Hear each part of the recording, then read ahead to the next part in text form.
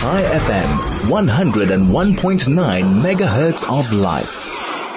We're going to be looking now at the Indonesian Jewish community finding peace amongst other faith groups since the start of the war. How are they doing that? How are they relating to society and leadership in that part of the world? Joining us now, Rabbi Yaakov Baruch, who's a rabbi at Shaar Shama-yim synagogue, is joining us on the line. Rabbi, very good afternoon to you. Thank you so much for joining us. Yeah, hello, shalom, how are you? I'm good, fine, thanks, and shalom to you, Rabbi. Thank you so much for taking the time to chat to us about the Jewish community in Indonesia. Firstly, give us some idea as to the Jewish community, the population in Indonesia at the moment. Now we have about between 150 and 200 people. It includes the local Jews, right, who has shared backgrounds from the Holland and Iraqi, and also the expat Jews and Israelis. Okay. Rabbi, has it always been this number? Has it decreased in recent times?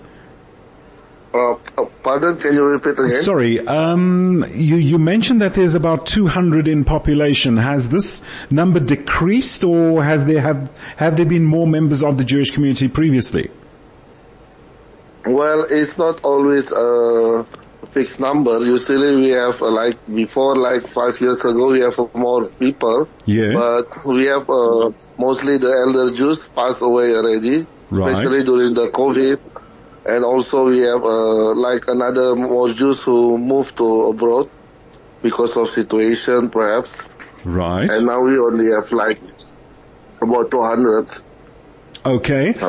So as you've mentioned, there was that COVID issue and people, elders passed away.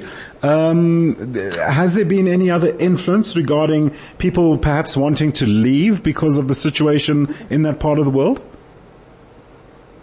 Yeah. Since a few weeks ago, especially after October 7th, many Jews left the country, what I know, because the situation is not safe here. As you know, this is the biggest Muslim population country, so right, many demonstrations, anti-Israel, anti-Jews. And what I know, many my colleagues or friends leave the country. But yeah, I need to stay to spread the interfaith activity and to keep running the synagogue. So I decided to stay. Okay. So Rabbi, how has this community, the 200 that are left, as you've mentioned, how are they relating to the rest of Indonesia society? Give us a general background as to how they fit in, how they are, conducting daily life, relating to other societies within the Indonesian population. Well, these 200 people, they live separate in few islands. Okay. We have about 20-30 Jews in my island who are active in the synagogue, and also the others who live in Jakarta, about 50, and the rest expats who live in Bali.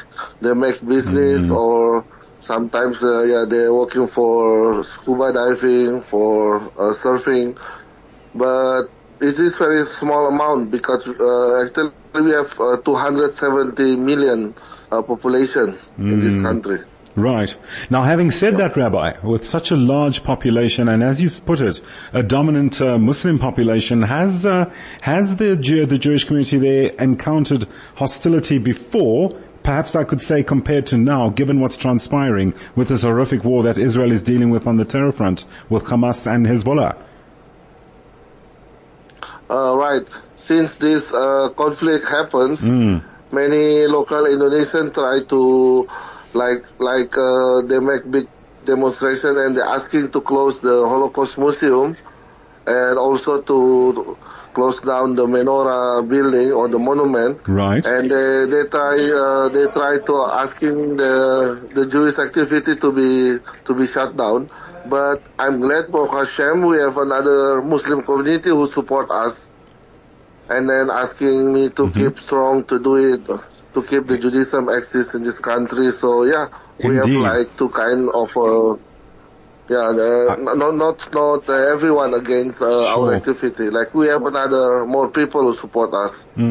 It must be a very, very, shall we say, challenging situation to negotiate around on a daily basis, Rabbi. Have there been any personal assaults, personal attacks as of yet? No, to our synagogue, Baruch Hashem, so far is safety. But the interesting thing, last week there is fighting between the Israeli supporter and Palestine supporter not far from my homeland. Sure. It's still in my region, and they're fighting each other with the both flag. And there is a few victims. One is passed away from the pro-Israel group. So it's quite very sensitive now after the fighting between the both supporters. I understand, Rabbi. One can well imagine. Well, let's just continue from that point. My next question actually will involve you. I was going to ask, how does the community regularly interact with leadership community initiatives? Just to like put it out there from a symbolic and practical point of view, what the Jewish community means to the people, to the society of Indonesia. And for that matter, do you regularly also interact with leadership and community, just to promote the Jewish society and Jewish people and their presence in Indonesia? Yeah, I try the best things to involve in interfaith or interreligious dialogue with other faiths, so they know exactly about our Judaism, because more than 50 years, Judaism is not active in this country after the independence of Indonesia. Right. So now I try to educate them about our faith, our heritage, and now many people already know about Judaism, and they change their idea about us. Indeed. Yeah, they bring a good things right now, I can tell you. Okay, so that's very encouraging. Well, whilst that happens, Rabbi, as a small community, as you've pointed out, do you enjoy any external support, input from communities overseas? Yeah. Baruch Hashem, we got support like for Matzah, for the Pesach, and also the Arba Minim we got from friends in New York or in Australia. They send us every holiday. But for the rest, for the kosher meat, I do the shechita for the community. Okay. Yeah, because it's difficult to import the kosher meat to Indonesia. So we do it by ourselves. Wow. Okay. So, in terms of travel, which you just spoke about, do you travel much abroad? Do you interact much with communities and Jewish bodies overseas? Yeah. Last year I was in Lisbon, Portugal. I was for interfaith activity. I met the local community there.